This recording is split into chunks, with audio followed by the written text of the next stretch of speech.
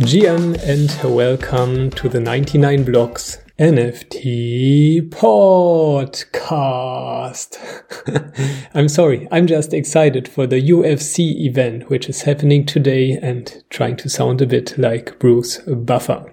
So the Hop Exchange, I heard about it in the Looks Rare podcast. It's a good podcast. You should check it out.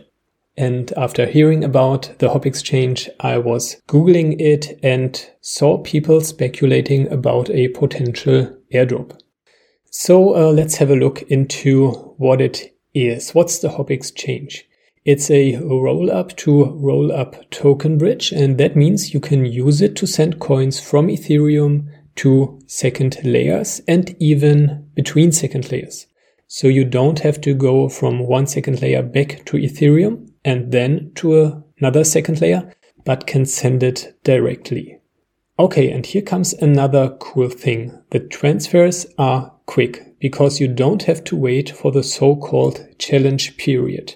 You might have heard that sending coins back from a second layer to Ethereum can take several days, but Hop Exchange tackles this problem by using market makers who provide liquidity on the different networks. Pretty smart, huh? And because of that, the transfers just take a few seconds.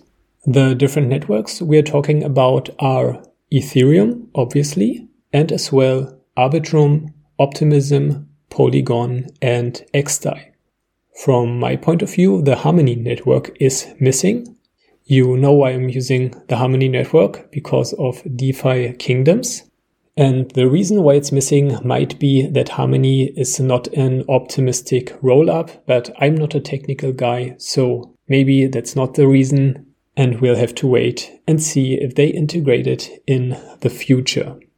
Okay, and Hop Exchange, they don't have a token yet, but a project like theirs is predestined to have one. And how do tokens get launched? You know it, they get airdropped, but not just randomly to any person. Usually airdrops go to the users of the project. But let me sidetrack here for a minute, because sometimes projects who launch don't have users. Like, for example, the new Looks Rare NFT exchange. Their URL is looksrare.org, and they did an airdrop for users of OpenSea. So if you've been trading NFTs on OpenSea last year, you might be eligible for their airdrop, and it might be a pretty decent amount of a few $1,000, depending on your volume on OpenSea. Back to Hop Exchange. They don't have any problem of user acquisition. They already did 1 billion of transfers in their first 6 months. And a good way to be eligible for a potential airdrop is to use their exchange. I would recommend 2 kinds of usage. First, just do a transfer from one network to another. And second, actually provide liquidity yourself. If you go to hop.exchange, which is their URL, you can find their FAQs and have a detailed description on what to do in order to provide liquidity. But maybe you don't even need a tutorial if you have used other DeFi platforms before. And without going too much into detail, you will need the Hop version of any coin you want to provide liquidity. So for example, if you decide to provide liquidity for USDC, you will need the Hop version of USDC, which is HUSDC. And you can even earn fees by providing liquidity, so your effort is not wasted in case there is no airdrop.